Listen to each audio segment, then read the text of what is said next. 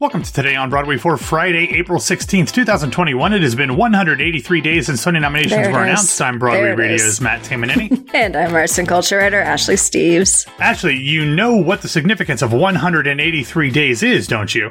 No, I don't even understand time anymore. Fair. That means that we are exactly half a day past half of a year since the Tony nominations were announced. 365 days divided by 2 is 182 and a half days. So it has been 6 months since the Tony nominations were announced, and we still don't know when they're going to be.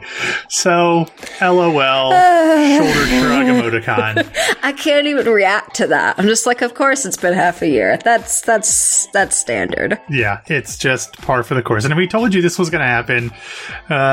Maybe not right away, because I actually thought they would do it last fall, but just what a time to be alive. Yeah. Anyway, another great thing about being alive right now is that if you wait until the end of this episode, you've been hearing it all week, but if you haven't had a chance to check it out, listen to the little bit of a teaser for the legendary Jan Simpson's new show coming up here on Broadway Radio. If you are one of our lovely Patreon subscribers, you will be able to listen to this episode, which will be chronicling all of the Pulitzer Prize winning shows. You will be able to listen to it starting on Saturday. If not, I think there might be a little bit of a tease in the regular feed on Saturday. But if you aren't part of Patreon, you will not be able to hear this entire show until June. So head over to patreon.com/Broadway Radio or broadwayradio.com/Patreon to get in on all of the Patreon goodness. This makes me really happy because I started at the beginning of the year reading a lot more plays, just generally because they're easier for me to consume than books, which I apparently will never finish another book again in my life. But as a result, reading more plays and had purposely saved the Pulitzer Prize for Drama list, intending to read through all of them as I could find them available, and have read through a few. So I'm just going to basically read along with this podcast. That's awesome. That's very, very cool. That's a smart thing. Thanks, Jan. Yeah, absolutely. All right, let's get into the news. Ashley, we were talking before the show started that you and Grace seem to get all of the really juicy stuff. I'm off on the days, and that's not done on purpose. We set our schedule at the beginning of the week, and then things happen. You're not avoiding important news. I mean, I think anybody who listens knows that I'm not purposely avoiding controversial topics. But here is one that is a little controversial, but not necessarily to the level that you and Grace have had in recent weeks. This is actually coming from a very good friend of Karen Olivo and someone who has done some activism work together. This is coming from the great Eden Espinosa's Instagram account. Yesterday, she posted, or I guess on Wednesday, she posted the email that she got from Actors Equity Association giving her an update as to when her spring 2021 dues were due. Apparently, she has a balance of $473. They used $2 signs. I don't know what that's all about. And they did remind her that there will be no money. Yeah, exactly. I don't know if that's a different currency that they needed in, but anyway, there will be no late fees charged until June 30th, which is very nice of them, even though the dues are due in full on May 31st. What the great Eden Espinosa, former Tell Me More guest, said in her Instagram post was, and I quote, "You have continued to give us the runaround. You have continued to underestimate the members of your union. You keep saying you are equity. Equity is you. Well, we are tired and sick of being gaslit. I will pay my dues when you have a plan of action and actually prove that you are taking care of your members, which we already know you're not. Which we already know you don't act in our best interest. You're in bed with producers and theater owners, which makes it hard to give people answers when your mouth is in a compromised position." The rest is all in caps. "Yes, I said it. Do better. Protect us. Hashtag no news, no dues." That's really catchy. At Actors Equity, hashtag I'm done. So one other thing I want to mention, for this post, she put her location as pissedoff.com. So, which is wonderful. So that's my personal website, actually. Absolutely. So, thanks for the promotion, Eden. Yeah. Now, Ashley, we have been talking about issues with Actors Equity for most of the pandemic and highlighting things where it just seems like they are not doing much at all. And it seems like over the past few weeks, first with the with the letter that Timothy Hughes from Hadestown sent and was signed by a bunch of people. And now this thing from Eden Espinosa, which was shared by like basically every single Broadway actor that I follow on social media. It really seems like people are fed up. And now that we actually have some things where it looks like shows are coming back, they still don't know how they're coming back. And that is really pissing people off. It's really interesting. I didn't really know what, I saw that she had posted, but I didn't see the full of what she had posted as you just read. So I was, a little bit out of the loop as far as what was happening. But I mean, we've talked about equity problems for months and months and months now, especially during, the back end of the pandemic, even though we're still in it, and shows starting to come back, and now equity starting to approve shows, to come back. And as you said, like nobody really knows what that's going to look like. So them asking for dues is standard, of course, but just a slap in the face at this point. Like, they're clearly not protecting them in ways of we're in a pandemic. They're clearly not protecting them in ways of, just general workplace harassment and violence, as we've been talking about constantly for the past couple of weeks. So, what does protection look like going forward? And when are they actually going to say something that is new and helpful to their members? It's interesting. I grew up in a household where my dad worked in transportation logistic management, which is basically warehouses. And he always was not anti-union, but anti-unions that he worked with, because they made doing the job a lot harder, and they were used basically as a weapon in his words. I always argue the fact that they are incredibly important to keep people safe. I don't know what equity is really doing to help its members. I have no clue, especially right now. I have no clue. Yeah, and they're like, I've heard so much about them torpedoing so many different streaming productions because they wouldn't budge on the fees, which means, they're theoretically trying to make it so that their members get more money, but they're kind of cutting off their nose to spite their face, and no one's making money because of it. Then we have no idea what is actually going on with the safety plan, and the safety plan is absurd. So I'm not sure what equity is doing now. The safety plan is absurd. Yeah. I have absolutely no idea. And when I talked about, when I did the interview with Alan Felderman back in whatever that was, August, as far as, doing equity approved productions in the pandemic, and what a absolute process that was to go through, what has changed since then? What are they doing going forward as, things are kind of loosening up a bit? Like, what does that look like? And why is it seemingly, because we're not part of equity, obviously. But even, yeah, of course, where's our card? But even people who are members, the way they've been talking, it sounds like things are just so oddly secretive. I don't understand it. Yeah, so who knows what is going to happen here. Hopefully there is some sort of resolution or remedy quickly, because actors need actors' equity. And it's unfortunate that we're at this point where it does not seem that the union is serving its members like it should. Right. We're not shit-talking it in the sense of, this is a useless thing. It's be better. Actually help your members where they need you the most so far. # be best. God. I say never forget, but please forget. Yeah. All right, Ashley, let's take a real quick break to talk about our sponsor, ExpressVPN. We have been talking about ExpressVPN all week and for a large part of this year. If you don't remember what ExpressVPN is, it does a ton of different things to help you online. One of the things that we want to talk about this week is that ExpressVPN allows you to unlock movies and TV shows and other kinds of content on streaming services that are only available in other countries that you are not currently in. Yeah, and the way that it does that is it changes your online location, makes you think that you're somewhere else. You open the app, select a location, tap just one button. This is not a complicated process. And then you refresh the page to access thousands of new shows and movies. You can choose from over 100 different countries. So if you want to watch Doctor Who, you can do that from UK Netflix. You can watch anime from Japanese Netflix. And this works with any streaming service. It's not just Netflix, Hulu, BBC iPlayer, YouTube. As I said yesterday, probably ones that aren't even invented yet because there are so damn many. So many. It's there for you. So many. Yeah. And what's great about ExpressVPN as compared to other VPNs is that you can use ExpressVPN to stream in HD, which is, if you've ever been around the seedier parts of the interwebs, you know that most VPNs do not do that. There's no buffering, there's no lag, and it allows you to stream whatever you want on whatever device you want. Phones, laptops, smart TVs, computers, whatever. And like I said, ExpressVPN is not just specifically about changing a location. While that's one of the many benefits, it also encrypts your data and lets you surf the web safely and anonymously.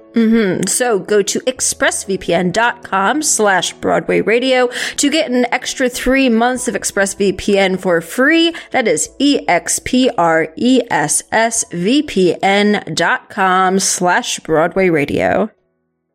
All right, Ashley, let's get back into some good old-fashioned show and casting news. First up, the Tectonic Theater Project announced that they would be bringing their show, The Seven Deadly Sins, from its sold-out run in Miami to New York City this summer, beginning on June 23rd. Audiences will explore the perils and pleasures of the sins outdoors as they rotate through a series of cleverly designed storefront windows throughout the meatpacking district in small, socially distanced groups while wearing masks. They will then watch and listen to the 7 world premiere plays, all 10 minutes in length, through provided disposable earbuds to actors standing behind a glass barrier to isolate themselves from the other actors. The short plays are written each by a different writer. Ngozi Anyanwu wrote Gluttony, Thomas Bradshaw wrote Sloth, M.J. Kaufman wrote Pride, Moises Kaufman, no relation as far as I know, wrote Greed, Jeffrey Lahasta wrote Envy, Ming Pfeiffer wrote Wrath, and Bess Wall wrote Lust. Moises Kaufman, as he is the artistic director of Tectonic, will be directing. And for those of you that like to get a little sauced before your shows, there will be a bar. Yep, there will be a bar open 30 minutes before the performance starts. Now, actually, I am not going to be coming up to New York this summer, at least as far as I can foresee at this point. So I'm going to need you to go check this out for me, okay? Because this sounds incredible. I gotcha. And I will get sauced. Don't worry. Thank you. Perfect. I love it. All right. Next up, yesterday, 59 East 59th announced that they would be joining forces with a handful of regional theaters to co-present a virtual off-Broadway transfer of Missed Connections, a show that previously ran from Chicago's A Red Orchid Theater. The live interactive play with magic, conceived specifically for an intimate virtual experience, is co-written by John Ty and Alex Gruhan, who serve as the star and director respectively. Missed Connections will run online May 1st through the 20th. That sounds like you need to get on that. Yeah, I've seen a lot of the magic stuff. Massive magic fan, Matt I don't Tamanini. know. I mean, I'm more of an Orlando Magic fan. I'm actually not. I don't like the Orlando Magic fan. But anyway. But finally, the Drama League nominated out-of-the-box theatrics production of the last 5 years has been extended again. Hooah! The second run launched this past Tuesday, but instead of closing again on the 25th of April, as was previously announced, it will now be available to stream through May 9th. I've now said this 3 or 4 times on Today on Broadway, but if you have not yet seen this production, you need to remedy that as quickly as possible. I know. I've still got it saved. I gotta watch it. Yeah, and we've had, we've talked about this a lot. I did a whole review of it. But if you need more information on any of these shows that are currently in our show and casting news section, you can check out the show notes or BroadwayRadio.com for more details. All right, Ashley, I've got a couple of recommendations, and the first one is kind of part news, part recommendation. But on Monday, the 12th of this week, we had the first of 3 editions of 3 distinct types of performances that make up the period piece monologues. It features more than 60 performers and playwrights, and they are doing a set of monologues on each of the 12th 19th, and 26th of this month. Each performance will offer a completely unique evening featuring 12 different monologues performed by 12 different actors. We have highlights from the first one, and they are from Isabel McCullough, who was one of the stars of The Prom, and who I think is absolutely incredible. And the other one is from recent, This Week on Broadway guest Julie Halston. Those two are both available in the show notes. In terms of the other performers that are a part of this whole 3-week process, you have Mandy Moore, the actual actress and singer, not the choreographer, AJ Michalka. You've also got Sarah Chase, Shahadi Wright Joseph, Beth Level, Julie White, Katie Huffman, Lauren Patton, Geneva Carr, Jessica Hecht, and Judy Gold. Pretty great. Yeah, great cast. And what's also great about this is not only is that cast incredible, but the playwrights behind the monologues that they're doing are also fantastic. You've got Sarah Rule, Teresa Rebeck, Ngozi Anyanwu in there, Kit Yan, Lauren Gunderson, and more. Just an absolutely all-star cast, both on screen and the people writing it. This whole thing is a special project specifically set to destigmatize menstrual cycles, which... what do I know about? Awesome. But yeah, a good cause nonetheless. So check out the two monologues in the show notes and then tune in on the 19th and 26th. The second recommendation that I have is this incredibly cool theater nerd history thing that the New York Times published on Wednesday. And it's called Reanimating Cabaret, One Frame at a Time. And what it is Hal Prince had hired this marketing photography company to do all of the publicity photos for Cabaret, for the national tours, and all of these different things.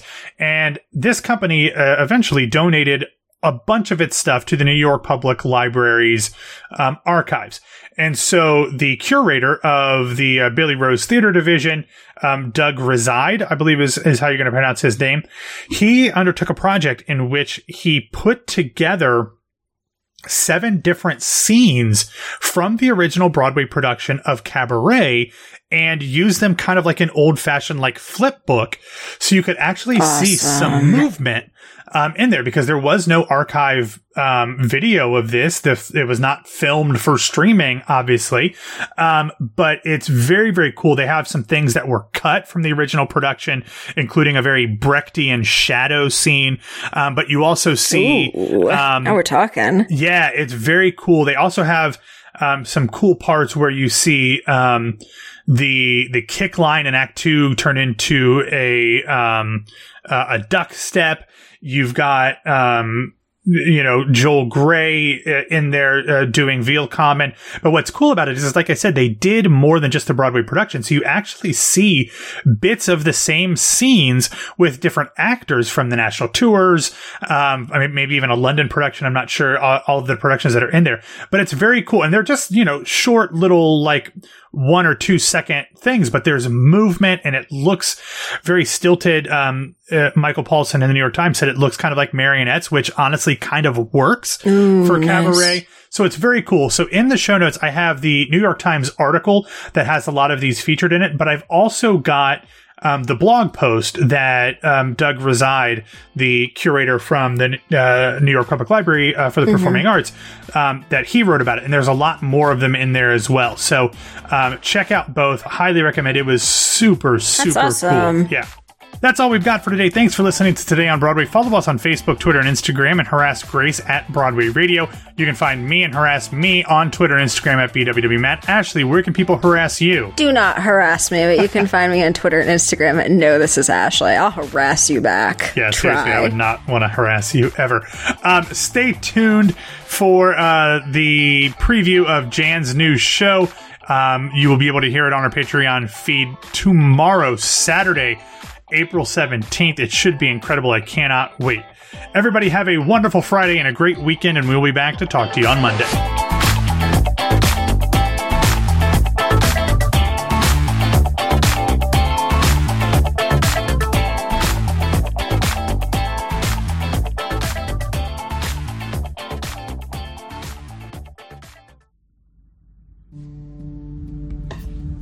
Hey, Patreon subscribers. It's Jan Simpson here. I've missed going to the theater, and I've missed sharing conversations about it with you all. So I'm really excited to be able to introduce you to my new podcast, All the Drama, which will focus on the over 100 plays and musicals that have won America's highest theatrical honor, the Pulitzer Prize for Drama.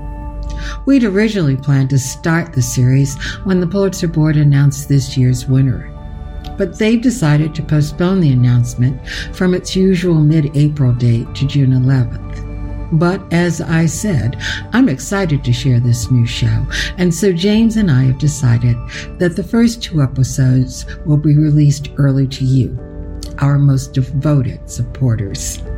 The first will drop in your feed this week. I hope you enjoy it.